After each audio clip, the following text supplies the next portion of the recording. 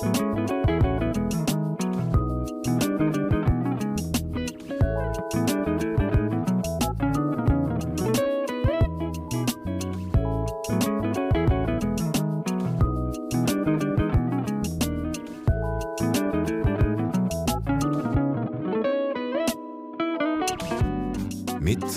på dagen.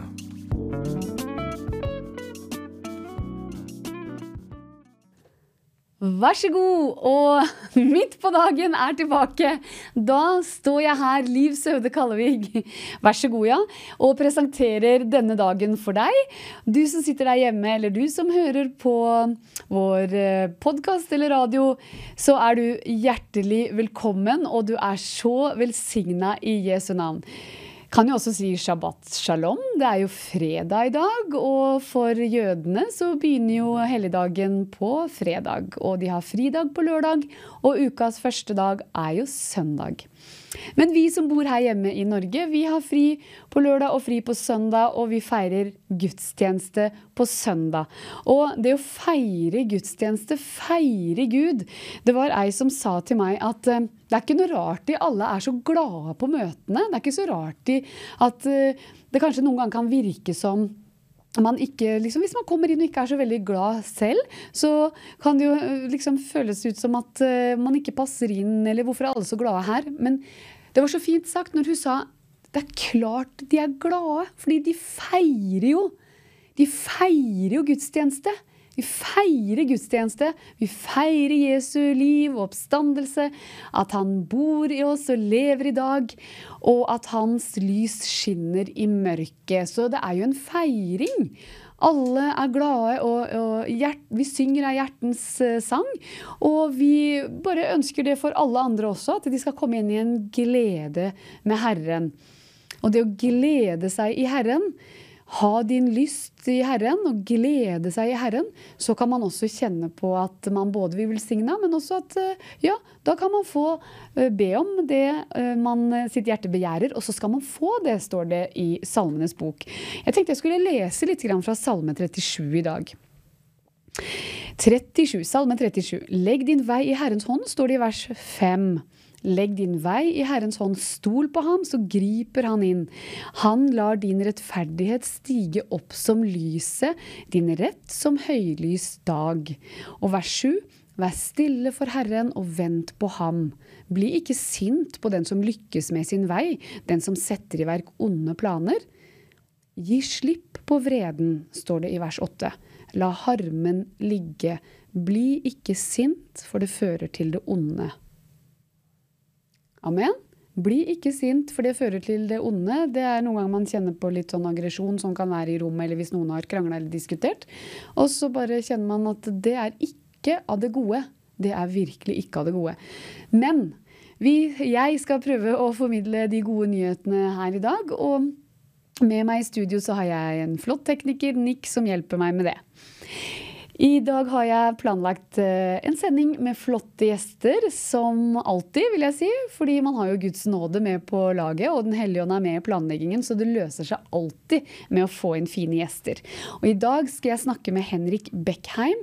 Det en jødisk podcaster og fotograf, og han bor i Oslo, og vi skal høre litt hva han tenker om den tiden som vi lever i nå. Og så skal jeg snakke med en av mine beste venninner som kommer fra Moldova, Anna Solodovnikova, og hun skal undervise oss litt om en åpenbaring som hun har fått når det gjelder tro.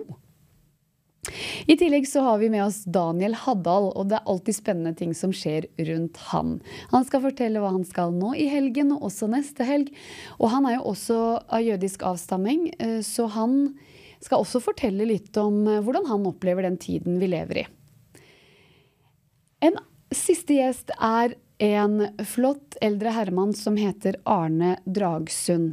Og det blir en utrolig fin og spennende samtale, det jeg helt overbevist om, fordi han og han leder et prosjekt som går på Madagaskar, som hjelper psykisk syke ut av sitt uføre.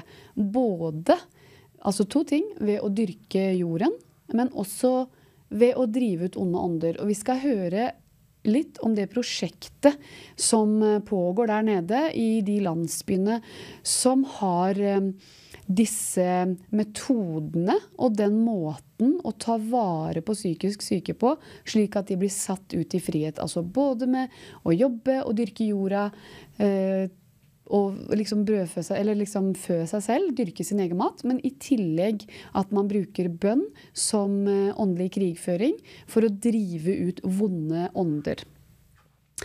Men aller først så skal jeg spille en sang, og da bare ber vi Den hellige ånd komme ned over denne sendingen.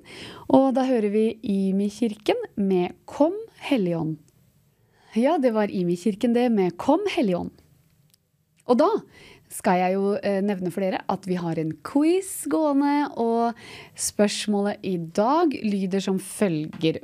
Hva gjorde Noah etter at han hadde dyrket seg en vingård?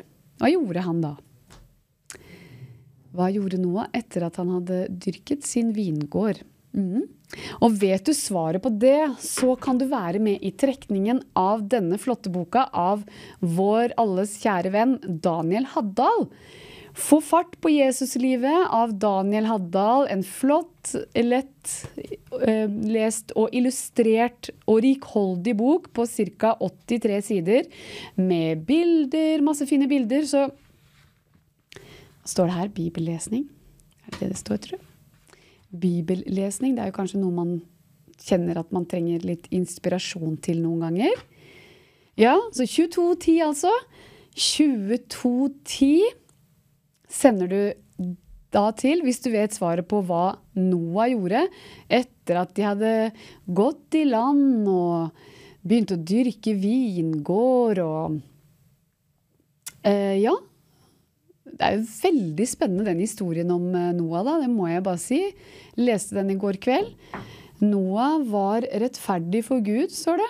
Han var en rettferdig mann, ulastelig på sine veier. Gud valgte å redde Noah, og verden den gang, den ligger jo i det onde fortsatt, men den var ond, og alt var ondt av menneskets handlinger, stod det, og tanker til og med. Så de onde tankene begynner med onde tanker, og hvis de får feste seg, så blir det onde handlinger også. Det er ikke bra. Men i alle fall, denne flotte boka, Få fart på Jesuslivet, den kan du vinne hvis du vet svaret på det spørsmålet jeg nettopp stilte. Ja, vi skal ha en ny sang vi, og da rett etter det så er vi på G med vår første gjest, og det er Henrik Beckheim, og det blir utrolig spennende å snakke med han. Han bor i Oslo, er av jødisk slekt og ett, og han opplever denne tiden, og hvordan han opplever denne tiden skal vi høre mer om. Men da skal vi høre Right Here med Jeremy Camp. Vær så god. Ja, da står jeg her klar med dagens aller første gjest, og denne gangen så er det en meget hyggelig kar som heter Henrik Beckheim. Ikke David Beckham, men Henrik Beckheim. Og hjertelig velkommen til deg, Henrik. Tusen takk for det, hyggelig å være med dere her. Ja, så flott. Du, altså folk lurer vel sikkert på hvem er denne karen som vi ser i TV-bildet, TV-ruta nå, og du må jo fortelle oss litt om hvem du er. Ja, jeg er født og oppvokst i Oslo, jeg er 39 år gammel, og jeg har 2 små barn. Jeg bor her i Oslo-området, og jeg har startet podcast som jeg har drevet i 1 års tid, og jeg liker å ta opp ting som jeg føler er viktige i samfunnet. Og ellers så kan dere se rundt meg her i podcaststudioet mitt, og jeg er jo fotograf egentlig, det har jeg gjort i 15 år, men så er jeg veldig glad i å snakke med mennesker da, jeg er glad i å følge med i samfunnet, så da ble det bare til at jeg begynte å invitere folk og snakke med folk om alt mulig som jeg er opptatt av, og i den senere tiden da så har det jo blitt mye om Israel og antisemittisme i landet vårt. Ja, og hvorfor nettopp dette temaet, Henrik? Jeg synes det er veldig viktig å ta opp. Jeg har jo jødisk bakgrunn selv, men uavhengig av det så føler jeg at det er viktig ikke bare for jøder i Norge eller internasjonalt, men også samfunnet vårt. For jeg tenker at det er noe galt i et samfunn dersom man begynner å gå løs på jødene. Det er på en måte et symptom for noe annet. At det skal ikke være slik i et samfunn at man går løs på minoriteter, og da tenker jeg at vi må stoppe det ved portene med en gang og ta tak i det, for vi har jo sett hvordan det kan gå ved andre tilfeller i historien når man begynner å gå løs på jøder. Så jeg tenker at det noe som vi må jobbe med, og spesielt i denne tiden som vi lever i nå, så føler jeg at det så skjevt, det så ubalansert, og det veldig mange som flagger med palestinske flagg og for Gaza etc. Og det fint nok det å jobbe for den palestinske saken, men det må også være lov i et samfunn å stå opp for Israel og for jødene. Ja, og nettopp det å stå opp for Israel og stå opp for jødene, hvordan oppleves den fanesaken der? Det jo veldig stor motstand og høy terskel for å stå opp for dette, og jeg får jo daglig meldinger privat fra folk som sier jeg kan ikke skjønne hvordan du så modig, hvordan du tør å snakke om Israel, og jeg tenker sånn, jo det hyggelig med sånne meldinger, men det jo helt absurd at folk skal måtte si det, altså vi lever jo i Norge, og vi jo på listen over land med pressefrihet i verden, så troner vi som nummer 1, som landet med mest pressefrihet og ytringsfrihet, og vi burde jo kunne snakke om alt mulig rart i landet vårt, og ytre alle meninger vi har, men det tydeligvis ikke lenger lov det, å veive et israelsk flagg, eller støtte opp om Israel i denne situasjonen. Det blitt et veldig sånn konsensuskultur, så det jo vanskelig, og du møter veldig mye motstand hvis du heier på noen som helst måte på Israels sak i dette her. Men du tør dette, og du gjør dette ganske nok så frimodig, og jeg har hørt litt på den podcasten din, og det utrolig interessante gjester du har, det må jeg bare si. Hva opptakten til at du begynte som podcaster? Det nok bare at jeg liker å snakke med folk generelt, for jeg fant meg selv i sånne situasjoner hvor jeg snakker med folk på den måten som jeg gjør i podcasten min uansett, sånn at uansett hvem jeg møter, så jeg interessert i dem, hvem dere, hva bakgrunnen din, hva har du gjort tidligere i livet, altså jeg veldig nysgjerrig på mennesker i seg selv, og så fant jeg ut at jeg liker å høre på podcaster, så da tenkte jeg, hvorfor ikke kombinere de to situasjonene, og jeg har jo et kontor her med studio som du ser bak meg med stoler og mikrofoner, så hvorfor ikke på en måte, og så begynte jeg å spørre folk om de har lyst til å komme, og jeg trodde at folk skulle si nei, på en måte, hvem jeg til å spørre noe, men så begynte folk å takke ja, og jeg har 90% ja-rate, kan du si, på hvem som sier ja og hvem som sier nei, og da begynte det bare å balle på seg, og jeg har fått veldig spennende gjester, spesielt innenfor dette Israel-temaet, Torkel Brekke kan nevnes blant annet, Itamar Marcus og Hillel Neuer, etc. Sånn at jeg synes det kjempegøy, og interessen min, eller du kan si den røde tråden min i å drive podcast, jo nysgjerrigheten min, at jeg faktisk har lyst til å lære av de gjestene som jeg har da. Interessant. Du, Henrik, hva med din jødiske bakgrunn? Det noe du alltid... Altså, har du levd med religiøse skikker, ritualer? Har du praktisert jødedom, eller hvordan dette? Ja, jeg har ikke praktisert det på den måten. Jeg har ikke vokst opp religiøst, så det har egentlig bare alltid vært en del av familiehistorien min, med at oldemoren min ble jo deportert, tatt av tyskerne her i Oslo i 1942, og sendt av gårde på DS Donau til Auschwitz. Så jeg har alltid tenkt på det, alltid ligget bak i bevisstheten min og visst om disse tingene, hva som skjedde her i Oslo, hva som skjedde under krigen, men jeg har ikke praktisert det jødiske, så det var nok 7.10.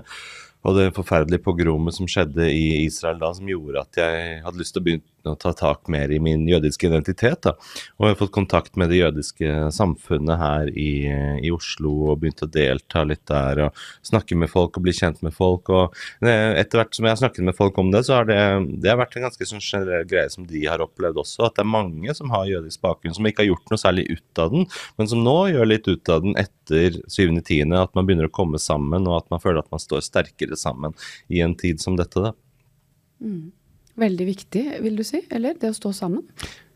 Ja, jeg føler at det kjempeviktig, spesielt som en minoritet. Jødene jo kjempeliten minoritet i Norge, vi jo under 1500 stykker, så det veldig få av oss, og da det jo veldig farlig å stå alene, i hvert fall nå som vi har begynt å se at det drar seg opp, at ting eskalerer jo bare nå nylig, de siste par dagene, så har vi begynt å se at folk som på den siden av Gaza, aktivister og sånt, har tatt initiativ til å skrive lister over sionister i Oslo og Norge, over hvor de bor og adresser, og hvem de litt sånn jødelister da, som vi så på 1930-tallet, sånn at man skulle ha oversikt over hvem de og hvor de bor hen. Og da tenker jeg at det i hvert fall viktig å ha et fellesskap med andre. Det nok så skremmende. Jeg bare må jo spørre, kjenner du på frykt? Ja, jeg har kjent en del på frykt, men samtidig så jeg lar meg ikke kue av den.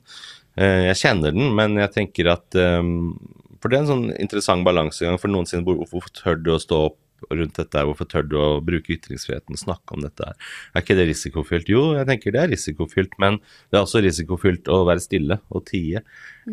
Begge deler er risikofylt, og da velger jeg heller å bruke stemmen min og snakke om dette her, for jeg tenker at samfunnet blir jo ikke noe bedre av at man tier om temaer som man burde snakke om.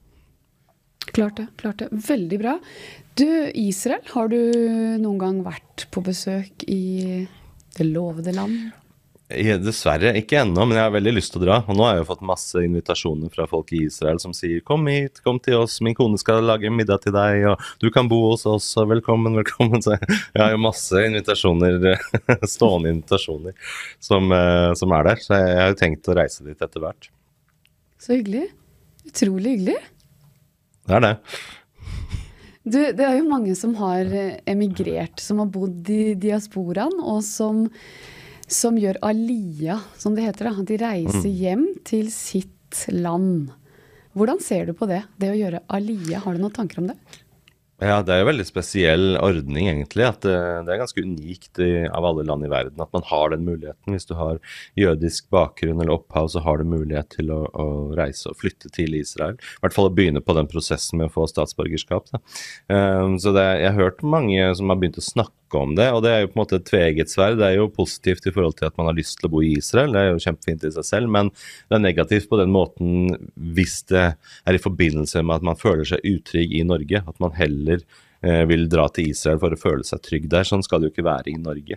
Det er jo absurd at man skal tenke at man vil heller flytte ned til Midtøsten og føle seg tryggere der enn i verdens beste land, Norge, på en måte. Så da er det jo noe veldig galt i Norge at hvis det er motivasjonen. Men det er jo flere som gjør det, eller har gjort det. Ja, og det er jo, jeg tenker at det er jo veldig fint hvis det er, kan du si, av en positiv motivasjon, at du føler deg trygg i Norge, men at du har lyst til å reise til Israel, eller at du føler at du vil tilbake til, la oss si, ditt hjemland, eller at du har lyst til å bo i en jødisk stat, og så støtter jeg jo det er jo en flott greie, men jeg synes ikke at det skal være sånn at det er noe man må gjøre ut av frykt, da, men heller ut av begeistring og motivasjon for å dra til Israel. Du, det med tro og jødedom og kristendom, det er jo et stort tema, og vi som er kristne, vi elsker jo Israel, vi tror på Bibelen, der hvor det står at vi skal velsigne jødene, og i Guds ord så står det også trøst mitt folk, og at det er noe Gud har lyst til å gjøre. Han har lyst til å trøste sitt folk. Hva tenker du om bibelske tekster? Ja. Jeg tenker det er veldig spennende. Jeg har lyst til å lese egentlig hele Gamle Testamentet fra A til Å, når jeg finner tid til å gjøre det, for det er jo en veldig spennende historisk tekst også. Jeg har jo ikke egentlig hatt noe religiøs bakgrunn eller oppdragelse eller i livet mitt, men jeg ser på meg selv som agnostiker, så jeg tenker at det finnes en Gud der ute, og at vi er mer enn bare det materielle, vi er ikke bare det fysiske her og nå, vi lever et moralsk liv også, så jeg finner disse tekstene veldig interessante. Så jeg lyttet til en god del forskjellige podcaster, for eksempel blant annet Jordan Peterson, som ofte tar opp dette med Gamle Testamentet. Der har de blant annet en serie på Daily Wire hvor de går igjennom hele Gamle Testamentet fra til å stoppe ved hver setning og hvert ord. Så jeg finner det veldig interessant, og jeg synes at det er spennende greier å sette seg inn i. Så jeg har en fascinasjon for det. Du har jo også laget en ganske lang episode med vår kjære kristen verdipolitiker Truls Olufsen Mehus. Ble ikke på 3 timer og 14 minutter, eller? Ja, den ble visst det. Dere hadde veldig mye å snakke om, veldig mye til felles. Kan det være en av de lengste episodene du har laget så langt, eller? Det kan det, bortsett fra en som kommer snart, som er på over 4 timer, jeg tror det er 4,5, hvor jeg snakker med Alexander Linkowski om kjønnsidentitet og transproblematikk. Så den er også veldig interessant, men Truls er en veldig spennende fyr, og vi fant mye å snakke om der, altså. Og det kommer mye presseoppslag og greier i etterkant av den, med pressehuset huset og alt det der. Så det synes jeg gøy, og jeg tenker i forhold til det med at den lengden på det blir bare sånn. For jeg føler det er fint med podcastformatet, at det er ikke noe tidsbegrensning, og da er det egentlig bare å sette seg ned og prate, sette på record og prate så lenge man har noe å snakke om. Og det er som hvis man setter seg ned over et middagsbord med en god venn da, og spiser en god middag, ingen som ser på klokken, og så plutselig så ser du på klokken, oi, da har vi gått 3 timer. Altså det er den følelsen da, ikke sant? At det føles som regel som 20 minutter, halvtime når det har gått 3 timer, fordi man er så i flyt, man er i samtalen, man er nysgjerrig, og da spiller liksom ikke tiden noen rolle. Så jeg synes det er bare gøy, jo lengre episoden er, og det er den tilbakemeldingen jeg får fra lytterne mine også, at de mer liksom, det er ikke noen grunn til å ha korte episoder. Nettopp, fordi man får jo følelsen av at man sitter til bords med dere, og det er god stemning, og viktige temaer som blir tatt opp. Og hvor mange ganger setter du på ny kaffe på kaffetrakteren da? Ja, det er ganske mange. Men det er veldig fint at du sier akkurat det, for det er nettopp den følelsen jeg vil at lytterne skal ha. At man føler at man er i rommet, at man sitter til stede, at det er nettopp veldig avslappet og naturlig, og at man føler at det er ekte. Det er det viktigste for meg. At folk ikke har på seg en maske og spiller en rolle og leser opp et manus, men at det er ekte da. Og borre ned i sannhet og hva folk føler virkelig da. Hva folk ærlig kan si om det de tenker. Så bra, utrolig bra. Du, sånn på tampen, en gladgutt som deg, Henrik. Denne tida som vi lever i nå, hva får du den til å stemme? Eller what do you make of it, holdt jeg på å si? Jeg synes det er helt absurd den tiden vi lever i. Altså at jeg leser jo forskjellige bøker nå, blant annet av Torkel Brekke og Bjørn Westli om mørke år. Og jeg synes at det er så trist å skulle sammenligne tiden vi lever i nå med 1930-tallet. Altså men det er liksom paralleller da, med sånn som jødelister og antisemittismen som blusser opp, og det er veldig sånn trist, for vi har alltid vokst opp på skolen, i hvert fall da jeg gikk på skolen, med å lære om holocaust og aldri mer, og jeg trodde i hvert fall ikke at antisemittisme er noe som helst som skulle blusse opp i Norge. Altså det skulle tro at man har lært av historien, at det vil i hvert fall ikke komme, så det er veldig merkelig og veldig, veldig synd denne utviklingen også. Jeg skulle tro at spesielt i Norge at vi har såpass fokus på at det er lov å ha ulike meninger, høyttenkning, ytringsfrihet, ytringsrom, at det er plass til alle ulike meninger da. Men dessverre så ser vi at det der rommet blir bare snevrere og snevrere. Men da må jeg gjøre mitt, da må jeg gjøre min jobb for å utvide det rommet igjen. Kjempebra, og jeg vil jo si at du gjør en fantastisk jobb og vil på det varmeste anbefale denne podcasten som heter Henrik Beckheim podcast, og det er navnet mitt rett frem, Henrik, og så Beckheim er B-E-C-K-Heim, og den finner du på YouTube og på Spotify og Apple Podcasts og overalt. Det er bare å google den, så finner du den. Og den er folkebetalt? Nei, hva var det du kaller det? Ja, folkefinansiert. Ja. Sånn at akkurat nå så er det, hvis man har lyst, så kan man vipse og støtte, hvis du har lyst til å støtte arbeidet, hvis ikke så behøver du ikke det heller. Du kan lytte helt åpent og helt gratis. Så bra. Helt til slutt, kan jeg få lov til å velsigne deg? Ja, gjerne. Tusen takk. Ja, da vil jeg bare si sånn som det står i Mosebokene, akkurat hvor, det vet jeg ikke, men det som Herren vil og hans tanker for deg og dere, det er Herren velsigne deg og bevare deg. Herren la sitt ansikt lyse over deg og være deg nådig. Herren løfte sitt ansikt på deg og gi deg fred. Og med det, Henrik Beckheim, så håper jeg at du får og har fred i denne tiden som ligger foran oss nå, denne mørketiden, om du vil. Det er i hvert fall det som, hva skal jeg si, blir fremsagt i Bibelen, at det blir bare mørkere og mørkere, men Guds lys skal gå opp over Guds folk, menigheten. Og det håper jeg også, at du ser Guds lys, og så bare, ja, vær velsignet i Jesu navn, vil jeg si, og tusen hjertelig takk for at du sprer sannheten, virkeligheten, du får ut nyansene i det samfunnet vi lever i. Kjempebra jobba, bare stå på, Henrik, veldig bra. Tusen takk, og tusen takk for at jeg fikk være med her og snakke med dere. Flott, altså.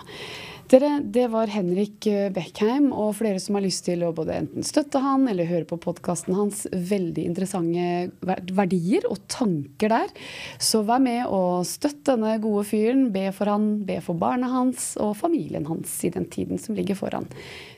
Da setter vi over til en sang med Planet Shakers, Beauty for Ashes. Vær så god. Ja, det var Beauty for Ashes det med Planet Shakers.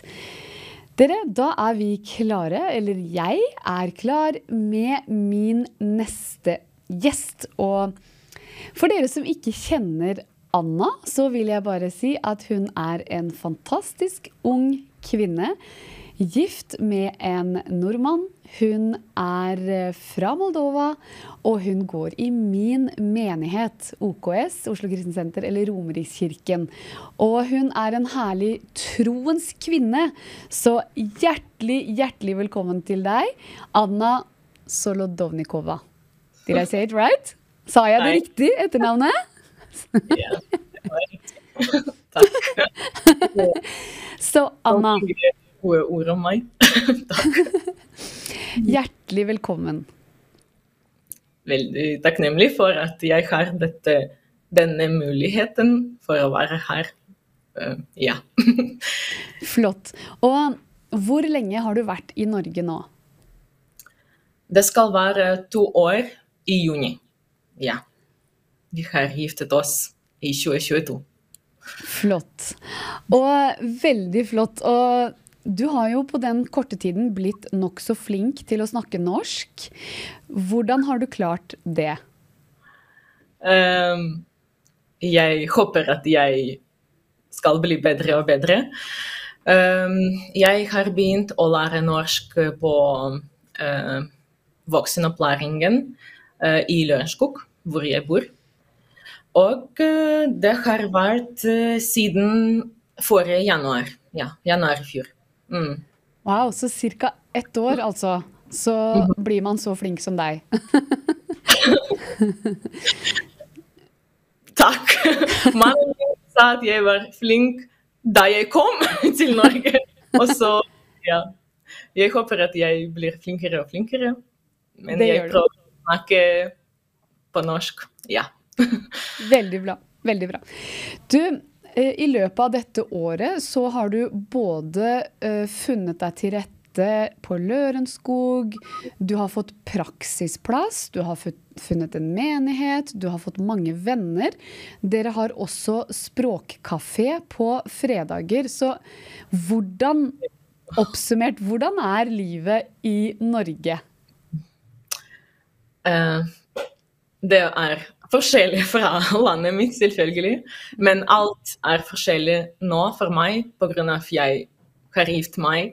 Og ja, jeg har vært aldri gift før, så det var noe nytt. Nå landet er nytt også, og alle ting som skjer i landet, ja, det er forskjellig. Jeg begynte å lære et nytt språk. Jeg har aldri tenkt på at jeg skulle lære norsk. Men det er litt lettere for meg, på grunn av jeg snakker engelsk, og jeg er engelsklærer, og så jeg kan engelsk veldig bra, og jeg forstår språkstruktur, og jeg også kan tysk, og ja, med disse to språkene kan jeg lære mye fortere, tror jeg, på grunn av jeg forstår strukturen av språket. Og lærere i voksenopplæringen er veldig profesjonelle. Vi snakker veldig mye på norsk. Vi gjør mange forskjellige oppgaver, men også vi samarbeider mye, og vi snakker med hverandre. Ja. Praksisplassen min er på skolen, på ungdomsskole, Kjenn ungdomsskole. Og jeg er veldig takknemlig, fordi jeg liker skolemiljø, hvis jeg kan si sånn. Og jeg er takknemlig at praksisplassen min er i yrken, ja, hvor jeg kan se yrken min i Norge.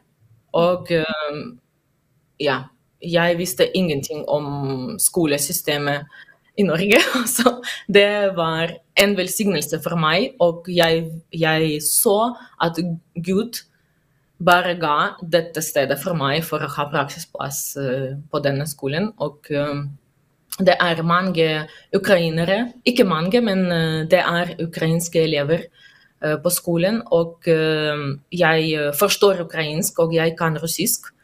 Og så vi kan prate med dem, og jeg kan forklare ting i løpet av timene. Og hvis de trenger noe, de vet at jeg kan forstå dem. Og ja, jeg prøver å hjelpe med engelsken også. Ja, men det er veldig, veldig viktig for dem for å ha noen de kan prate om, og de kan prate om forskjellige ting de forstår ikke, og de forstår at jeg kan forstå dem, og jeg kan si alt de vil si til kontaktlæreren eller administrasjon, ja. Så bra. Ja, fordi du er jo lærer av yrke, og i tillegg så snakker du jo russisk. Ja, russisk er morsmålet mitt egentlig. Ja. Veldig bra. Men Anna, på fredager så har du og din mann invitert til språkkafé, og hva skjer der? Det var mitt initiativ, ja. Jeg er veldig sosial, og det er litt vanskelig i Norge. Nordmenn er sosiale, men etter tid. Jeg er sosial med en gang. Så jeg trengte noen som jeg kunne prate med, og også øve norsken min. Og ideen kom i kirken, tror jeg. Vi har snakket med deg, hvis jeg husker det riktig, at vi må ha et språkkafé hjemme. Og jeg har snakket med Klaus, med mannen min, og han elsker meg veldig mye også. Han sa ja til dette initiativet, og vi har begynt i fjor,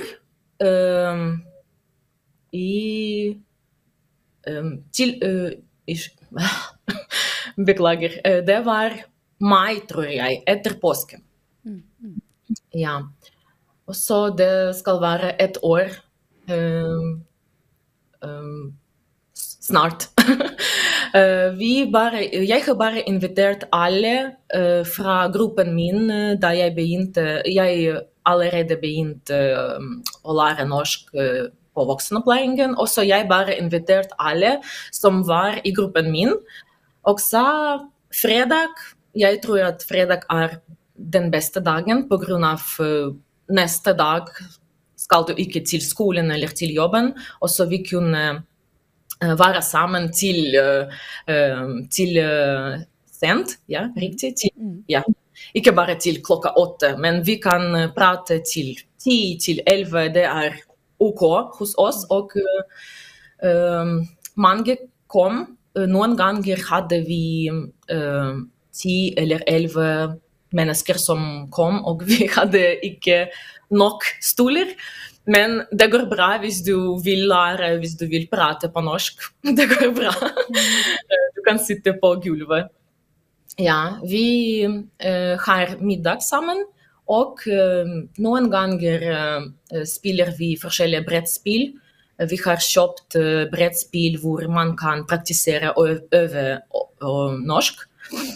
For eksempel Geni, junior. Men vi kjøper junior-geni på grunn av originell geni er for vanskelig for oss. Og så vi spiller for barn, men det går bra. Alias også. Og, men også noen ganger jeg er lærer. Jeg må ha oppgaver. Og så vi har pratet om 17. mai, for eksempel. Vi har pratet om jul, om Jesus Kristus. På grunn av jul vi feirer ikke bare med familien og bare for å feire, men det en grunn for å feire julen, altså vi har snakket om det. Vi har snakket om samer, ja. Det var 6. februar, samisk dag, og også vi har snakket om denne dagen. Vi inviterer også andre nordmenn. Det bra at mannen min nordmann, også vi kan høre riktig norsk, og han kan også si til oss hvis vi gjør feil. Men vi også inviterer andre. Takk for at du har vært hos oss, og Tom Omdal, hvis jeg sier det riktig, og andre nordmenn, ja. Vi inviterer vennene til Klaus for å være hos oss, og at vi kunne høre norsk. Det lettere. Altså, du fantastisk flink, Anna, og du et stort forbilde for mange med språket, men også med andre ting. Det at du så sosial, du så glad, du trekker til deg folk, og i tillegg, som jeg sa, så du en troens kvinne.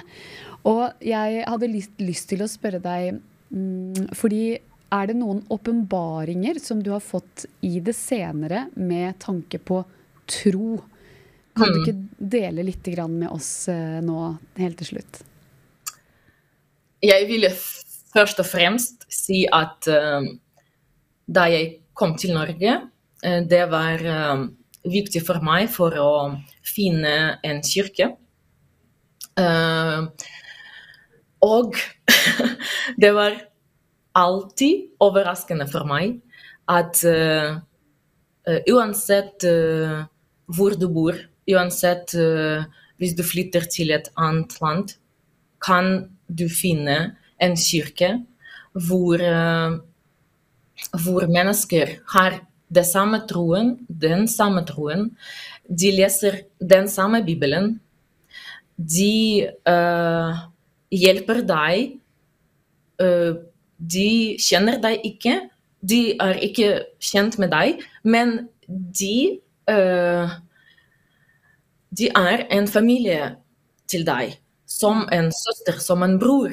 Og du ser kanskje denne personen for første gang i livet ditt, men han hjelper, han står for deg, han har de samme verdiene som du, leser den samme Bibelen som jeg sa, og har det samme ånd, og den samme troen.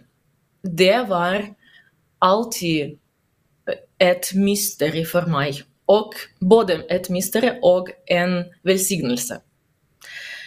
Og om dette mysteriet har Gud snakket om det i Nytt Testament, riktig? Han har snakket at hans nasjon, riktig. Hans nasjon, judiske mennesker, og andre nasjoner skal være en ting, og vi skal være sammen, kirken hans. Og hvis du tenker om det, dette egentlig både et mysteri, hvordan kan man i et annet land være så nær til deg? På grunn av Gud. Og også jeg har funnet en kirke, selvfølgelig. Vi går til det samme, går til kirken mannen min ga da jeg kom. Og jeg veldig takknemlig på grunn av jeg ser mennesker som har troen, som ekte troen. Jeg egentlig har tenkt mye om tro i de siste årene, men også i de siste ukene. Hva egentlig tro? Det å bare si at jeg tror Gud eksisterer? Og også Bibelen, for eksempel. Kan vi lese fra Bibelen? Ja, jeg vil lese fra What is it? Jeg kan ikke navnet til bøker fra Bibelen i norsk, men det er Ephesians. Efeserbrevet. Efeserbrevet 3. Ok. Først og fremst at dette er mysteriet, ja. Dette mysteriet ble ikke gjort kjent for menneskenes barn i tidligere slekter, slik det nå ved ånden er blitt åpenbart for hans hellige apostler og profeter, nemlig at folkeslagene er medarvinger, de hører med til det samme kropp og har del i hans løfte i Kristus ved evangeliet. Dette evangelium er jeg blitt tjener for, dette er fra Paulus, etter den Guds nådes gave som ble gitt meg ved den mektige virkningen av hans kraft. Og så her vi kan se at alle som har tro i Gud, de er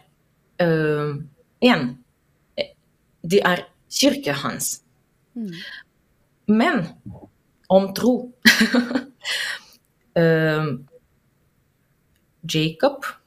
Jakobs brev. Jakobs brev, ok, takk. Jakobs brev 3. Og han sier mange ting om en ting. Vent litt. Det går bra. Ikke 3, 2. Jakobs brev 2. Vers 18 og 19. Noen vil si, du har tro, og jeg har gjerninger. Vis meg din tro uten dine gjerninger, så vil jeg vise deg min tro ut fra mine gjerninger. Du tror at Gud er en, og så, ja, mange sier at jeg tror på Gud. Du tror rett. Ja, dette er hva Bibelen sier. Også demonene tror og skjelver. Jeg har tenkt om dette verset, ja, i mange år. Fordi dette er sant.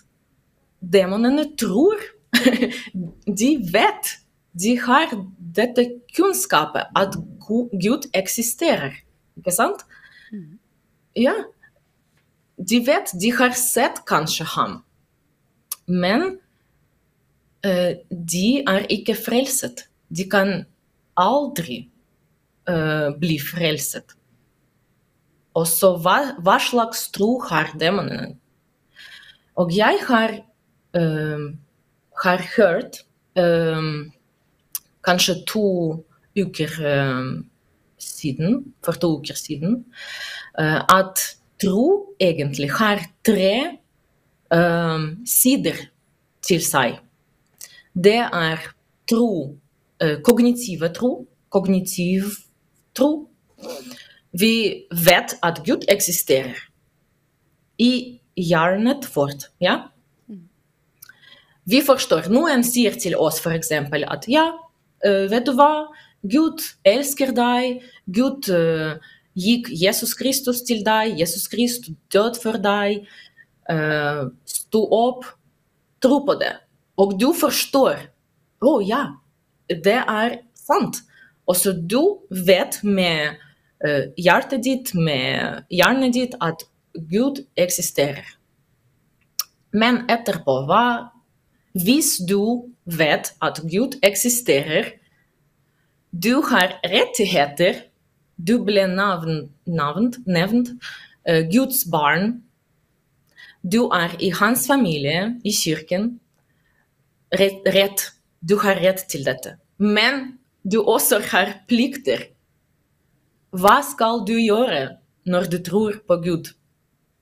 Og i Jakobs brevet sier han at vi har tro og vi har gjerninger. Og hvis vi gjør noe ting, kan man si troen vår. Og så andre ting til andre side av tro er emosjonelle. vi begynner å gå til kirken, vi begynner å tilbe Gud, og gjennom det hva vi opplever med Gud, har vi emosjonelle sider til dette. Og så vi ikke bare forstår med hjernen vårt, men også gjennom opplevelse. Kanskje vi ser noe ting. Kanskje Gud sier noe ting til oss, og vi hører ordene hans. Kanskje vi ser hvordan han svarer på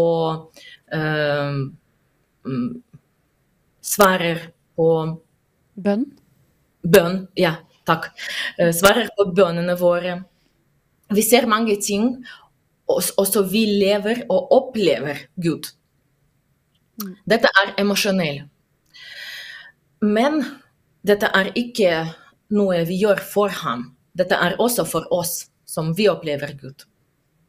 Og så, i Jakobs brev, han sier at i Jakobs brev 2:26. For som kroppen død uten ånd, også troen død uten gjerninger. Vi ikke frelst gjennom hva vi gjør. Vi frelst gjennom tro. Men troen har 3 sider til seg. Og så hvis troen som vi har en ekte tro, det skal være at vi vet at Gud eksisterer. Vi har opplevd ham på forskjellige måter, men alle har opplevd Gud. Men også vi gjør noe, så at andre ser at vi har troen. Mange sier at jeg tror i hjertet mitt. Men jeg kan ikke tro på det, på grunn av jeg ser ingenting. Hva gjør du for Gud? For å gjøre noe for Gud, du må være en del av kirken, fordi du gjør ting, du hjelper familien din, søstre og brødre.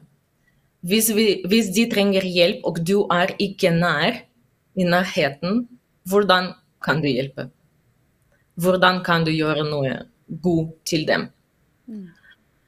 Og så, jeg tror at jeg begynte ikke bare nå, men ja, lenge siden sist, kan jeg si det? Lenge tid siden, kanskje. Jeg begynte å si hva skal tro jeg har. Hva slags tro jeg har.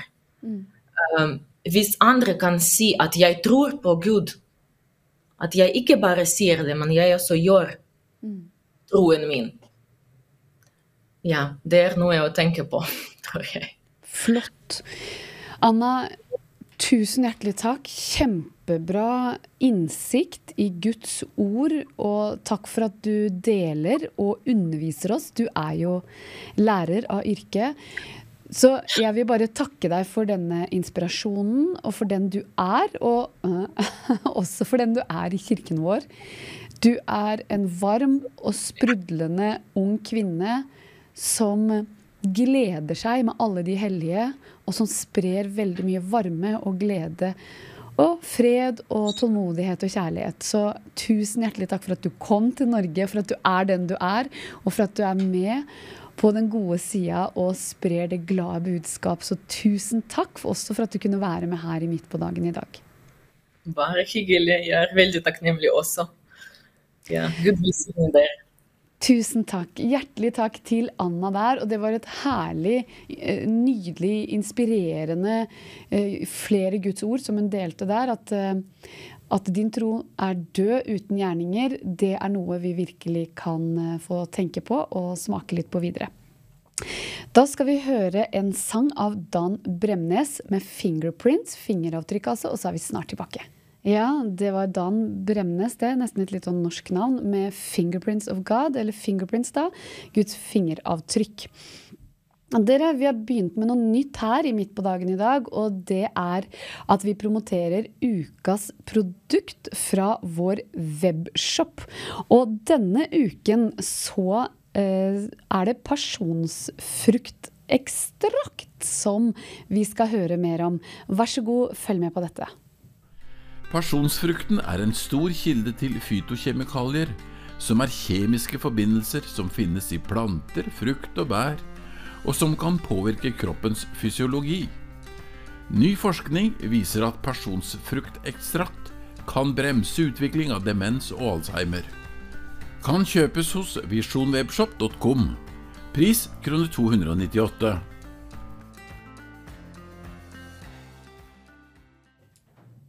Ja, så webshop.com, der er det masse bra produkter, og denne uken altså så promoterer vi dette ekstraktet fra pasjonsfrukt, altså, og det sies jo, altså det er jo fra markens grøde, så det sies jo også at det kan hindre demens, og det finnes forskning på det også, og det er greit å vite at det er ikke bare noe humbug, men det kan altså, så vi sier liksom ikke noe mer enn det, men det kan. Så dere må nesten gå inn og lese mer om det, og så kan dere også gå inn på visionwebshop.com eller .com og se hva som finnes der. Ja, jeg pleier jo alltid å ønske folk hjertelige gratulasjoner med dagen, og derfor så vil jeg bare si gratulerer med deg som har til deg, gratulerer med deg også, fordi du er i live, så gratulerer til deg som har bursdag i dag, og det er fredag den 23. februar i det herrens år 2024, så gratulerer så mye til deg som har bursdag i dag. Og du som har bryllupsdag i dag, hurra for deg. Og du som har navndag i dag. Og så skal vi se, hvem er det som har navndag i dag? Liten research inn på mobilen her, og det er Torstein og Torunn. Torstein er norrønt for guden Thor. Stein er jo stein da, og Torunn er Thor og under, og det betyr elsket, det under. Så ja, gratulerer til Torunn og Torstein, og til deg som har bursdag, og deg som har bryllupsdag. Så hurra for deg, hurra, hurra, hurra. Ja må hun leve, ja må han leve. Og da tror jeg vi skal få en liten hurra for deg-sang. Vær så god. Hurra for deg som fyller ditt år, ja deg vil vi gratulere. Alle i ring omkring deg, vi står og ser, nå vil vi marsjere.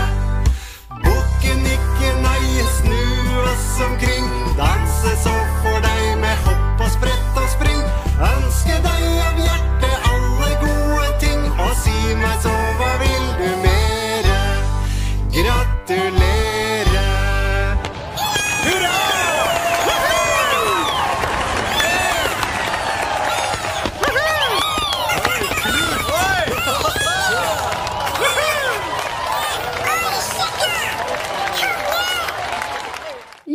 Der var det fyrverkeri og greier. Skikkelig god stemning, så gratulerer med dagen. Dere, vi har jo en quiz gående, og i dag så lyder spørsmålet som følger: hva gjorde Noah etter at han hadde dyrket sin vingård? Og vet du svaret på det, så er du med i denne flotte boka til Daniel Haddal, en kristen influencer i Norge i dag, av jødisk avstemning faktisk. Han elsker å leve for Jesus. Han er en disippel, vil jeg si, og et veldig godt forbilde for oss. Og denne boken heter Få fart på kristenlivet, en lettlest bok, men også som full av dybde, og bilder og forklaringer på cirka 84 sider, 83-84 sider. Så vet du svaret, send til 2210 med kodeord MPD, og svar altså, og ditt navn og din adresse, sånn at vi vet hvor vi får sendt deg denne boken altså. Ja, og for mange så det jo vinterferie. Både denne uken det vinterferie, og for andre deler av landet så det vinterferie neste uke. Og da har vi en naturfilosof, og da skal vi se hva han holder på med i denne starten på vinterferieuken. Naturfilosofen.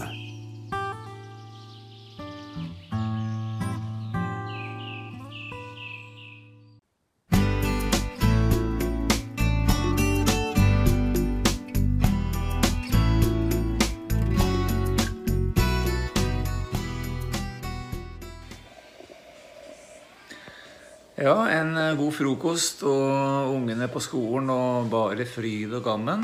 Det starten på vinterferie og egentlig veldig bra, men så hører du en lyd da vet du ute, og den lyden den ikke så veldig begeistret for. Det ikke vinter, men det lyden av regnvær og masse vann. Og da vet jeg at løypemaskinene som har vært i marka, de begynner å slite og har kanskje jobbet forgjeves. Jeg vet ikke, det får vi se.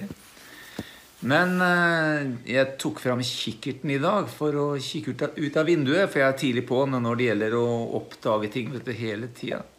Og så tar jeg denne kikkerten da til øynene og kikker, og så lurer jeg på om det noe galt med øynene mine, for jeg får liksom ikke balansen i synet da jeg prøver å stille litt på okular og sånn, men det noe som ikke som det skal, og dette jo en ganske bra kikkert, midt på treet i prisklasse. Men så studerer jeg nærmere da, og da ser jeg det at den har fått et kraftig slag som har på en måte dreid hele vinkelen på okularet her. Og det ikke så lett å se bare med øyet, men når du studerer det litt nærmere, så skal det ikke mer til for at den kikkerten ubrukelig. Og da får vi se om det lar seg reparere, eller man må begynne å se seg om etter noe nytt og noe bedre. Men vi ikke lei oss, vet du. Vi fornøyde, og vi tilfredse. Vi har spist frokost, vi har tak over hodet og varme klær. Og om ting ikke blir alltid som du har planlagt, så depper vi ikke for det. For vi har det godt med Gud og godt med medmennesker. Og da skal man egentlig ikke forvente noe annet. Så vi fornøyde, og så får vi ønske hverandre en riktig god vinterferie for de som skal ut i den. Og for dere andre som ferdig med ferien, så får vi bare ønske dere et velsignet videre 2024.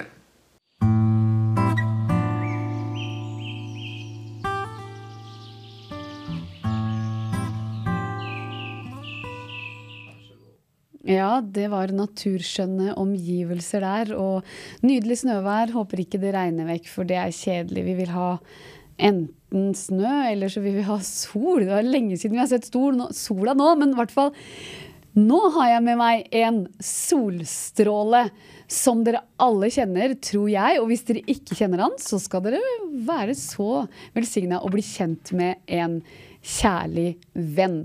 Hjertelig velkommen, Daniel Haddal. Tusen takk, Liv. Så fint å være her. Veldig koselig. Du, Daniel, det mange som kjenner deg, og ja, jeg veldig takknemlig for at du med her i Midt på dagen i dag. Men det jo også de som ikke kjenner deg, og vi må jo få en liten introduksjon. Aller først, du har skrevet 2 bøker, og en av disse bøkene, det den vi lodder ut i dag som svar på quiz-spørsmålet vårt, Få fart på Jesus-livet, men du har også en annen bok som å få kjøpt i webshoppen til Visjon Norge. Kan du ikke fortelle litt om den? Og for dere må bare vite at denne fyren, Daniel, han har vært en Jesus-etterfølger i mange år. Han forkynner evangeliet på gater og streder. Han en kristen influencer, og han også en som utruster andre. Så det var litt sånn kort om deg, Daniel, men fortell litt først om de 2 bøkene du har skrevet. Ja, så fint. Tusen takk, Liv, for gode ord. Ja, du, den her Få fart på Jesuslivet, veldig spennende bok som den praktisk anlagt også, med det å ta til seg gode vaner som igjen gir gode resultater i å søke Guds rike, med hvile, med bønn, og med å ta i bruk kalender, med å komme i gang liksom, og gå fra å være en ordets hører til å bli mer av en ordets gjører, så det ligger en del der, så det vil jeg absolutt anbefale til alle og enhver egentlig. Så har det mange bilder i seg, og den er til oppmuntring. Neste boka, Ta i bruk de profetiske gavene, eller Ta i bruk den profetiske gaven, den er også veldig spennende, for den er en kort og enkel innføring til hvordan tale profetisk, høre Guds stemme, profetere i menighet, utenfor menighet, forskjellen mellom spådomsånd og den profetiske ånd, hvordan komme i gang, liksom, øvelser man kan gjøre, hvordan man kan søke Herren til å få mer av det profetiske, så den kan absolutt være til inspirasjon. Og så kan jeg også bare legge til at i år så har jeg 20-årsjubileum i å bli frelst. Jeg ble frelst i 2004, så nå er det 20 år siden jeg ble frelst, og still going strong, så det er jeg takknemlig for. Wow, Daniel. Jeg må jo liksom, litt grann her. Flagget, der var det der. Du, men altså, ok, men du er fra Mo i Rana, er det ikke det? Ja, jo, jeg er det. Ja, og så er du også noe jødisk blod her, fortell. Ja, det kan du si. Så min far er jo fra det lovende land, fra Israel, så det er godt. Og min mor fra Norge. Så jeg er jo da, man kan si en norsk-israeler. Så jeg snakker flytende hebraisk, så det er jeg takknemlig for. Og så er jeg jo oppvokst også med mye av det jødiske troa. Og når jeg kom til tro på Jesus, at han er Messias, så bare ble jeg tent i brann, og bare wow, den jødiske Messias, jeg har funnet han, fantastisk, jeg slipper å lete, og jeg vet at han er her, han er kommet, og det er bare satt alt på plass for meg til å forstå skriftene da, og få innsikt. Jeg husker når jeg begynte å lese i Matteusevangeliet om Jesus da, og jeg bare leste at han gikk i synagoga, så tenker jeg har gått i synagoga. Han er fra Nazaret. Jeg har bodd en time fra Nazaret.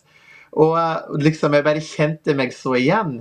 Og bare liksom forstå at wow, Jesus han er ikke en gresktalende figur. Han er faktisk jødisk. Og det bare gjorde noe med meg. Så jeg er veldig takknemlig for det og den arven jeg har. Og hjertet mitt er jo å være med og nå ut til andre, utruste, forkynne evangeliet, be for syke, og demonstrere Guds rike. Jeg elsker at mennesker får lov til å føle Guds rike på kroppen, at de får en berørelse av Guds nærvær, profetiske ord, en touch fra himmelen. Det bare ligger veldig på hjertet mitt. Wow, mye godt her. Men om jeg får spørre deg, hvordan kom du til tro da, for 20 år siden? Ja, du, veldig godt spørsmål. Så jeg kom til tro ved at jeg var veldig søken. Jeg husker jeg gikk på siste året på ungdomsskolen, og jeg var veldig sånn søken, egentlig. Veldig åpen for å tenke hva er veien videre, hva er meningen med livet og sånt. Og på den tiden så hadde jeg daværende bestemor, og hun fortalte meg en del om at hun hadde blitt helbredet gjennom Magne Pedersen sin tjeneste. Hun hadde hatt sånn angina, sånn hjerteproblemer, og blitt helbredet for det. Og det synes jeg var så sterkt å høre, og astma, og jeg bare tenkte, wow, så spennende. Og så begynte jeg å lese litt i skriftene, jeg leste en del i Gamle Testamentet, men jeg hadde ikke lest i Nytt Testamentet. Så endte jeg opp med at jeg faktisk så på TV til min daværende bestemor, og så dukket Magne Pedersen opp der som gjest på Holmgang for mange år siden, og ba for syke der, og syke ble helbredet, og jeg så det. Og det festet seg på netthinna mi, og jeg ble veldig oppmuntret av det. Og så senere så skrev jeg til han om ikke han kunne be for meg, og be for min mor, og min bestemor, og så ble min bestemor da helbredet fra feber og influensa, min mor fra smerter i sin hofte, og jeg selv opplevde helbredelse hvor jeg satt og skulle se lørdagsfilmen på TV3 hos min daværende bestemor, og plutselig så kjente jeg en varme som kom i hånda, og så ble jeg helbredet, og så kom jeg på at jeg har sendt inn bønnebegjær. Så gikk jeg hjem, gikk inn på nettsida mil.no, klikket på linken frelse, lurte på hva det var, og så bare ba jeg frelsesbønn. Ba den 3 ganger, for jeg var sikker på at jeg gjorde det rett. Jeg plutselig forstod evangeliet, det var som skjell som for ut av øynene mine. Og så gikk jeg og la meg, og så våknet jeg opp med en fred. Og så ble jeg senere koblet på kristne og troende, og blant annet så kom Magne Pedersen også til Mo i Rana, og hadde helbredelsesmøte i Frikirka, og jeg dro dit. Og det ble min kickstart også til å begynne å lese i Bibelen, og få kontakt med kristne i Mo i Rana. så ble jeg godt ivaretatt i husgruppe av en god venn av meg, Ståle og Pedersen og hans kone, og så Per Kristian Fjellvang og Margit i Mo i Rana. Så de har vært med og tatt vare på meg og inkludert meg, og så har jeg fått voks i tro videre. Amen to that, brother. Fantastisk, Daniel. Og det jo, vi kunne jo hatt flere programmer med deg, fordi du står for så mye godt, og du har opplevd så mye godt med Herren, du vandrer med Herren, nesten som Enok. Nei, men i hvert fall. Men altså, og så må du bare fortelle, hva det du skal denne helgen her? Hvorfor du nede på Østlandet? Ja, nå jeg på Østlandet, så det veldig koselig. Jeg på en veldig hyggelig plass, så jeg har ordnet meg. Og så skal vi ha en nettkonferanse, Momentum 2024, med min gode venn Daniel Heimstad og min gode venn Elin Therese Slåtten. Og da skal vi gjennom Zoom-møter, så skal vi ha prekener og tale og betjening og be og forløse Guds rike. Og mye av temaet det momentumet, å flyte på bølger av momentum og ha bevegelse i livet sitt. Og det handler om å gi fra seg fortida og gå inn i det som ligger foran. Åndelig krigsføring, vandre åpenbaringsånd, og det med å ta tanker til fange, og det med å ha fokus på Jesus mye av det konferansen blir å dreie seg om. Flott. Og Elin Therese Slåtten, hun jo en annen ganske kjent kristen influencer. Hun lever også fullt og helt for Jesus. Og Daniel Heimdal, hvem det for en? Daniel Heimstad, det en venn av meg som han leder for en organisasjon for IGM, så han har kontor i Kristiansand. Og så han evangelist og forkynner, så vi har gått sammen på bibelskole i Reading for mange år siden, og ja, har god kontakt. Ok, kult. Men hvis noen vil være med på den Zoom-konferansen, hva skal de gjøre da, Daniel? Ja, da det åpent for alle. Så jeg bare gå inn på den koblingen, på den linken som du så på det bildet, der det står momentum, og så bare skriver du det inn, og så kan du da logge inn der, eller så kan du gå inn på Facebook-page Daniel Haddal. Du ser, ja, så der kan du gå inn også på min Facebook-page, og så finner du koblingen til det. Så kan man gå inn på den nettsiden. Så bra. Men det jo ikke det eneste du holder på med. Du skal jo til og med gjøre noe spennende her på Østlandet neste helg også. Det må du også fortelle om. Ja, det har jeg veldig lyst til å fortelle om. Det blir utrolig flott. Det gleder jeg meg veldig til, altså. Det blir så bra. Så neste helg ut på ski, så skal vi gønne til. Ja, du skal du skal ikke ut på ski, men du skal til ski. Vi skal til ski. Vi skal det. Så vi kan få opp denne plakaten. Ja.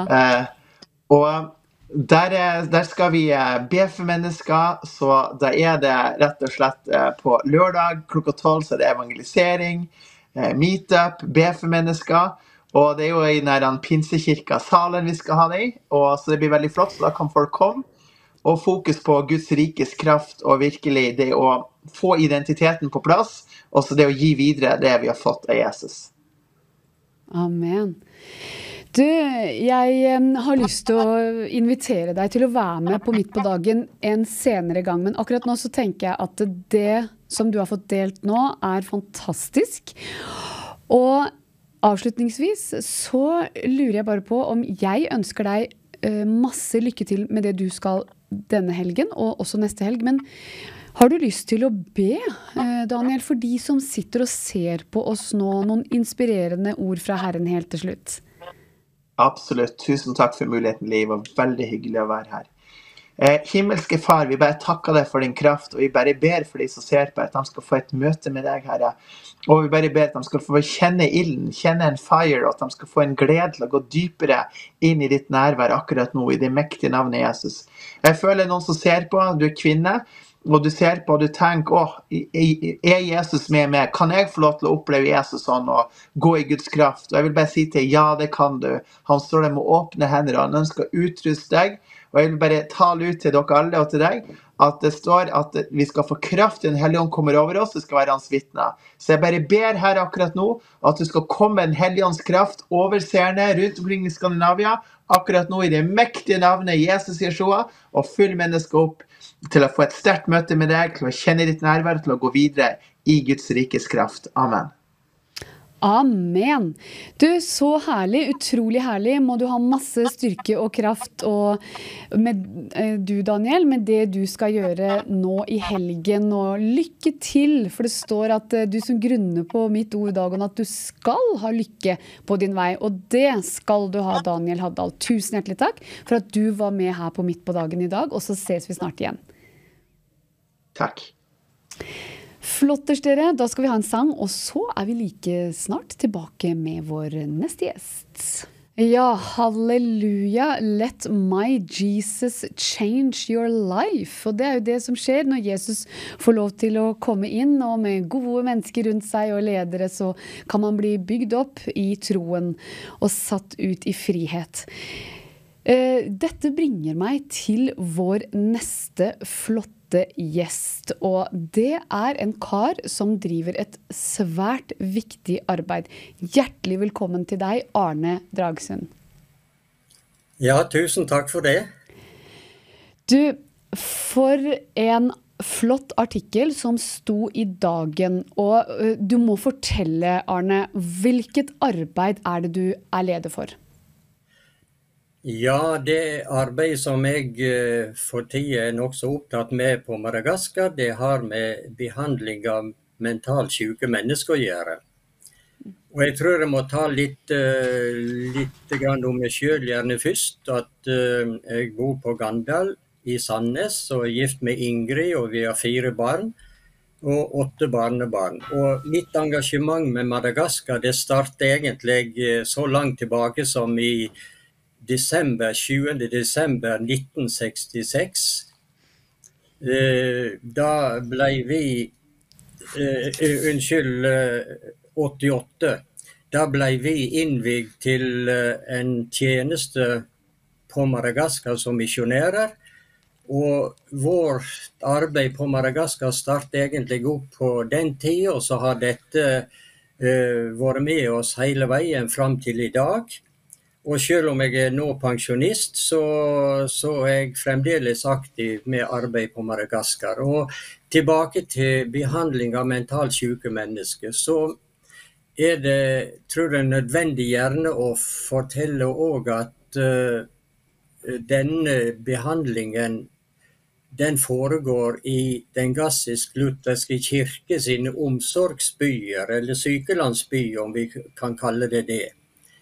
Det nemlig slik at i den lutherske kirka så det vi kaller hyrder, som menn og kvinner som innvigt til en bestemt tjeneste, gått i lære hos presten og blitt innvigt for å ta seg av mentalt syke mennesker og be for dem. Og det også ofte utdriving av demoner, vonde makter. Og på den måten så blir det tatt hånd om av disse hyrdene, de som kommer til disse sykelandsbyene. I dag det 2 mentalsykehus på Madagaskar, med en befolkning på 28 millioner mennesker. Og det sier seg selv at det ikke plass til de som trenger det, slik at den gassisk-lutherske kirke har en tradisjon helt tilbake til 1894, da den første sykelandsbyen ble startet i Sotanana, som det heter, med presten Reiniso Lambo. Og det som var spesielt med han, var at han fikk med seg andre hyrder, og de tok imot mentalt syke mennesker, de ba for dem, og ikke bare det, men de tok dem med seg ut på jordene for å dyrke mat, både hyrdene og de syke. Så det nye arbeid som jeg skal fortelle litt om, det har sin historie langt tilbake i tid. Og i dag det 146 slike omsorgssentra på Madagaskar, hvor den gassisk-lutherske kirke driver da disse. Det en ulønnet tjeneste for hyrdene som steller de syke. Men så tilbake til 2015, så vi arbeidet på 80-tallet i en by som heter Manakara på østkysten, og kona mi Ingrid, som sykepleier, hun hadde ansvar for helsearbeid i en av disse omsorgsbyene som kalles for Philadelphia, eller Philadelphia som vi sier på norsk. Og der var det mentalt syke mennesker som kom, og jeg la merke til at da jeg var på besøk i 2015 der, så la jeg merke til at de satt passive i husene sine og ikke gjorde noen ting. De var med i kirka morgen og kveld, og ble bedt for, men de satt passive på dagtid. Og da sa jeg til presten det at du må ta deg med ut på åkeren og dyrke grønnsaker. Og så fikk han noe såfrø av meg for noen forskjellige grønnsakplanter, og så tog han de syke med seg ut sammen med hyrdene og dyrket grønnsaker. Og så kom beskjeden etterpå at de hadde gått så bra dette, og så sa han de ble forere friske igjen når de fikk arbeide med kroppen sin. Og det var starten på dette, og i 2016 så kom vi i gang med 4 såkalte pilotsykelandsbyer, og en organisasjon i Norge, en stiftelse som heter Grønn diakoni plante et tre, som har vært med å støtte dette arbeidet økonomisk, og i dag det ikke mindre enn 19 sykelandsbyer som med i den gassisk-lutherske kirke, det vi kaller for Grønn diakoni-programmet. Og det går i korte trekk ut på, som sagt, at hyrdene tar de syke med seg ut, og lar de jobbe med kroppen, og de med å dyrke grønnsaker, som nødvendig for deres egen mat daglig. Og i dette programmet, dette blir litt langt kanskje, men så må jeg også nevne de 2 landbruksskolene som den gassisk-lutherske kirke har, Tomonsoa og Fihaunana, og disse skolene de har vært læringsarena for hyrdene som har fått opplæring i å dyrke grønnsaker, lage kompost og stelle planter, og litt opplæring i hønseavl og slik at de syke som i disse sykelandsbyene, de får egentlig opplæring mens de syke og inne til behandling. Og når de blitt friske igjen, så får de med seg noen frøposer hjem til landsbyen sin, og kan fortsette dyrkinga der. Så dette var i et nøtteskall litt av det som dette arbeidet går ut på.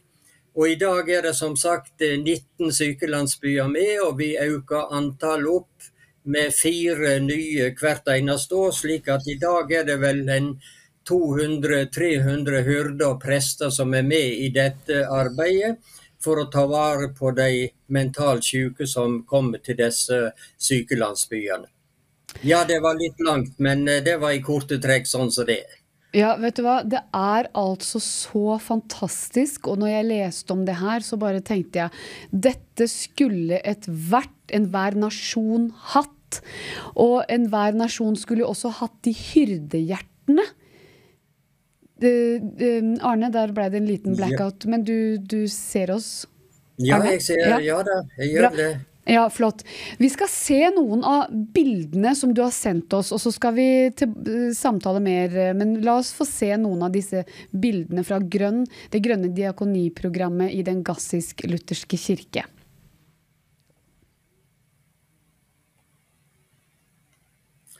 Ja, her ser vi hyrden Randria, som ute i åkeren sin. Han har ikke med seg de syke nå, men han viser litt av den bugnende åkeren.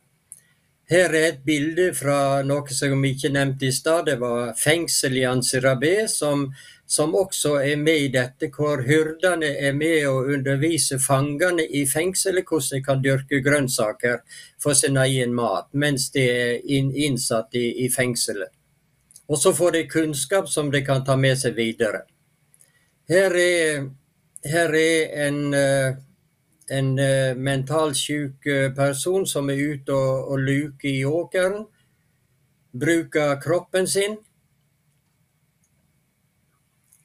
Jeg har ikke tatt dette bildet for å vise ansiktet, men det viser litt av aktiviteten deres. Her ute I en bugnende åker, og her et solskinnsbilde, vil jeg si. Han som står til høyre heter Andrea, og hun som står ved siden heter Gina. Hun kom inn sterkt deprimert for 2 år siden I denne sykelandsbyen, og de tog henne med seg ut og lot henne dyrke, og hun ble intervjuet av Dagen. De ringte til henne mens jeg var I Manakara, så hun fikk snakket med journalisten og fortalt hvordan hun hadde det, hvordan hun hadde blitt frisk igjen av dette her. Og I korte trekk så går det ut på at dette programmet har en opplæring av mentalt syke mennesker, mens de inne til behandling.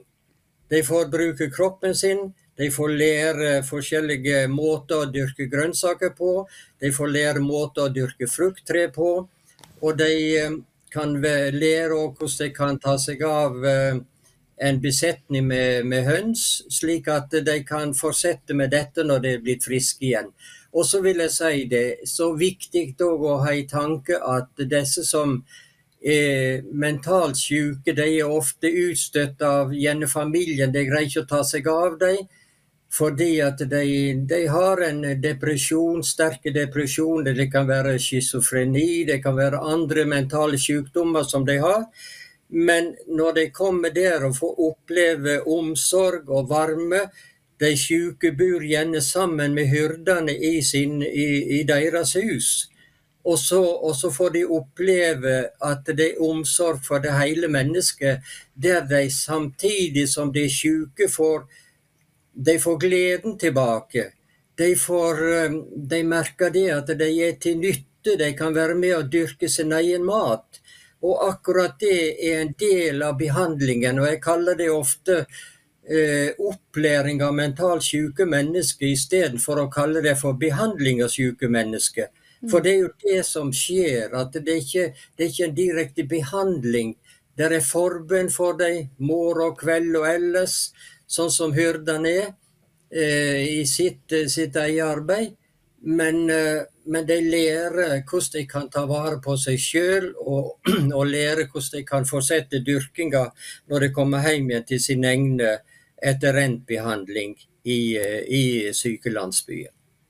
Altså, det altså så Altså på en måte så basic, så grunnleggende, men på en annen måte også så revolusjonerende. Og det at man ser at dette funker, tenk på den mestringsfølelsen også som de kjenner på. De blir kvitt det medisinske åket, vil jeg si også, som holder de nede og borte fra, for det kan jo ofte bare døyve liksom symptomer, og så kommer de ut I frihet, fordi som du sier Arne, det omsorg for hele mennesket. Jeg synes det så utrolig flott det dere holder på med. Det så utrolig flott. For en oppskrift for å bli frisk til sinns, og bruke kropp, og få legedom til ånd og sjel gjennom forbønn. Altså, Arne Dragsund, dette noe som bare jeg virkelig håper vokser ut over alle nasjonale grenseområder, og jeg må bare si, det langt til Madagaskar, det jo på utsiden av Afrikakysten, det ikke det? Ja. Men hvis jeg kunne bare få si noe helt til slutt igjen, og det det at vi har 2 landbruksskoler med 2 dyktige rektorer som står I bresjen sammen med meg, og koordinerer dette arbeidet på Madagaskar. Jeg koordinator for dette, og vi har et program hvor det skolene som skal ha undervisning av hyrdene, og det gjør de på en fantastisk måte, og de besøker disse sykelandsbyene regelmessig hver måned, og samtaler med hyrdene og hjelper dem i arbeidet med å dyrke grønnsaker og frukt. Og så vil jeg gi sterk honnør til stiftelsen Grønn diakoni plante tre her i Norge, som har bidratt med penger siden 2016 for at dette programmet skal gå så godt som det gjør, slik at pengene fra plante tre, Grønn diakoni, det blir sendt direkte til kirken på Madagaskar, som så sender pengene videre til de 2 landbruksskolene som koordinerer alt dette arbeidet.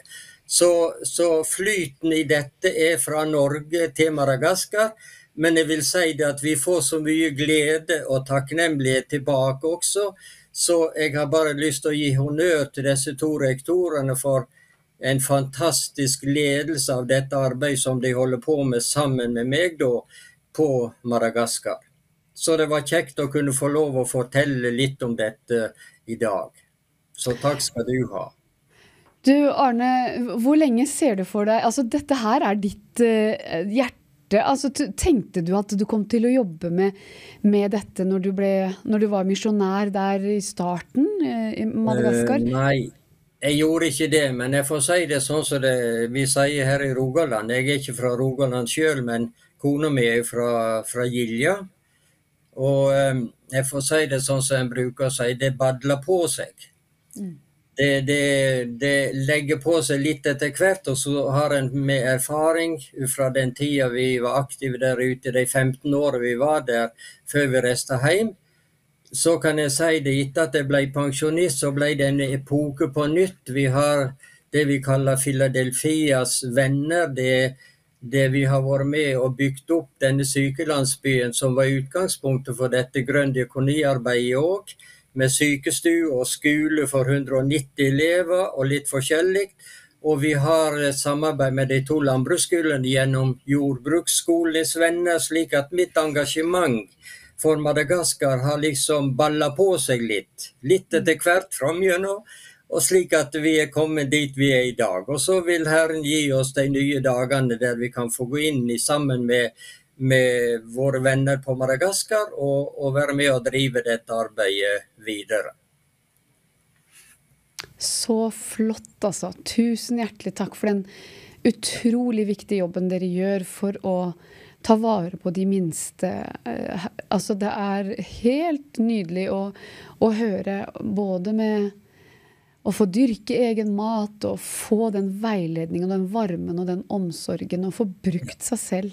Dette noe som bare dette god balsam for mine ører, men i god jord, et arbeid som bare kommer til å bare skyte fart og vokse, og det skulle som sagt vært i alle verdens nasjoner. Ja, og så til slutt så har jeg bare lyst til å si, nå blir det mye slutt dette her, men jeg har bare noe jeg har lyst til å fortelle.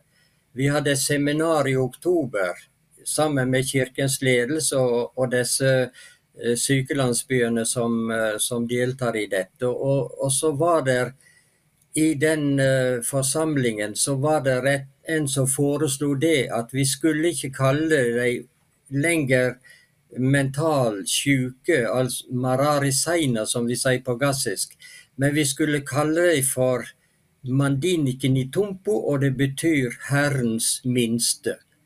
Slik at for fremtiden nå på Madagaskar så vil ikke det bli sagt at det hyrder og mentale syke, men det hyrder og Herrens minste. Og det litt godt å kunne ha med seg. Det Herrens minste vi skal ta vare på, og hjelpe videre til å bli friske igjen. Amen. Ja. Herlig å høre om dette arbeidet, Arne Dragsund, og jeg håper at vi ses eller treffes kanskje med en senere anledning. Vi vet jo ikke Herrens veier, men tusen hjertelig takk for at du ble med i Midt på dagen i dag, og takk for det flotte arbeidet dere gjør. Må Gud velsigne dere rikelig, deg og din kone og din familie. Tusen hjertelig takk. Ja, takk for det, og takk for det jeg tok kontakt. Ha det godt. Ha det godt. Dette var herlig å høre. Vi skal få en sang, og så nærmer vi oss slutten av denne dagen. Og da skal vi høre Kjære psykolog, en sang som laget av Christian Poeten, som også har blitt fri fra piller og tung psykiatri i Jesu Kristi navn, og også i virke i dag. Så vær så god, hør på denne sangen. Ja, fri fra orfiril og cipramil og alt det andre som blir stappet inn i en psykisk syk kropp her i Norge, så fri fra det i Jesu Kristi navn. Og en flott honnør der til Arne Dragsund, altså, som leder dette arbeidet i Madagaskar, der hvor de kaller nå for Herrens minste. De blir fri, de blir drevet ut demoner av ved bønn, i tillegg til å jobbe fysisk i gårdsarbeid og på jordene og markene. Dere, vi selger jo dette produktet i Visjon Norge, så vi skal igjen gå og se på ukas produkt, og det et ekstrakt som fra pasjonsfrukt. Vær så god, se på dette. Pasjonsfrukten en stor kilde til fytokjemikalier, som kjemiske forbindelser som finnes i planter, frukt og bær, og som kan påvirke kroppens fysiologi. Ny forskning viser at pasjonsfruktekstrakt kan bremse utvikling av demens og Alzheimer. Kan kjøpes hos visionwebshop.com. Pris kroner 298.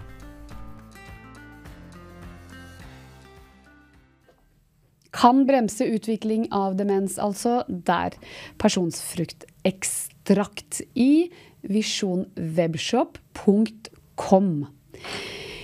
Jeg skal ikke glemme å gå til vårt web, altså vår hjemmeside på internett. Så hvis du går inn på visionnorge.com, så kommer du til en første side som ser sånn ut.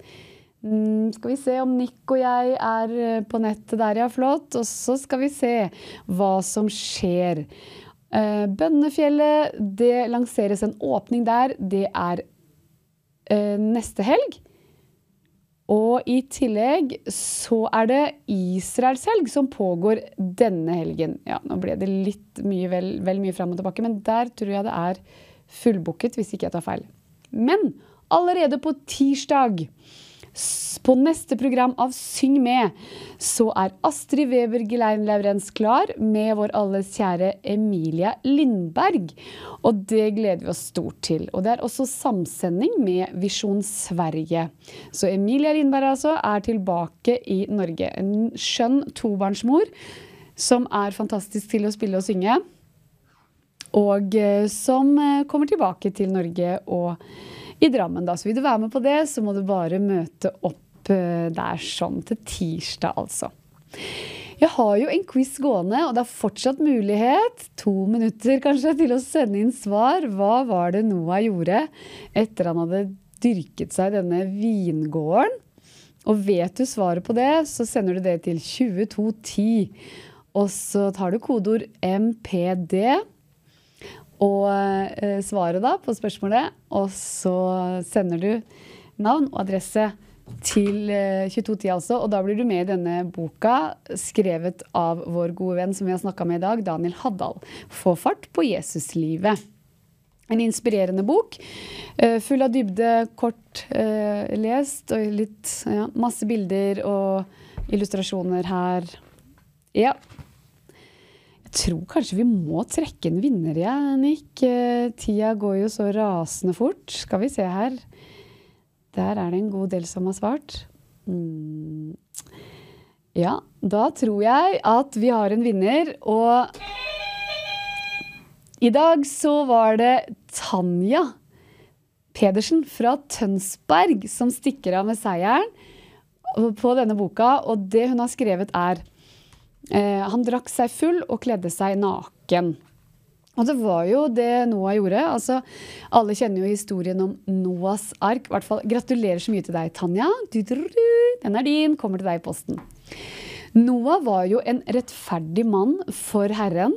Han var ulastelig på sine veier. Han var den Gud valgte å berge når denne store vannflommen kom. Han med hans familie. De ble berget. Og så det første han gjør når vannet har sunket, og når de kommer seg ut av arken, det jo å offre til Herren. Og så etter hvert så dyrker han seg i en vingård, og drikker seg full og kler seg naken i teltet. Og 2 av sønnene, Sem og Jafet, de dekker til hans nakenhet, går baklengs inn og dekker over med teppe. Og det et godt bilde på at vi skal ikke avsløre hverandres synder, men vi skal dekke over. For der synden ble stor, ble nåden enda større. Og det mye nåde å få, og kjærligheten dekker over en mengde synder. Og med de ordene så ønsker jeg å si 1000 hjertelig takk for meg, og ønsker dere en velsignet helg. Må dere kjenne Herren, må du kjenne Herren på alle dine veier. Vær velsignet i Jesu navn.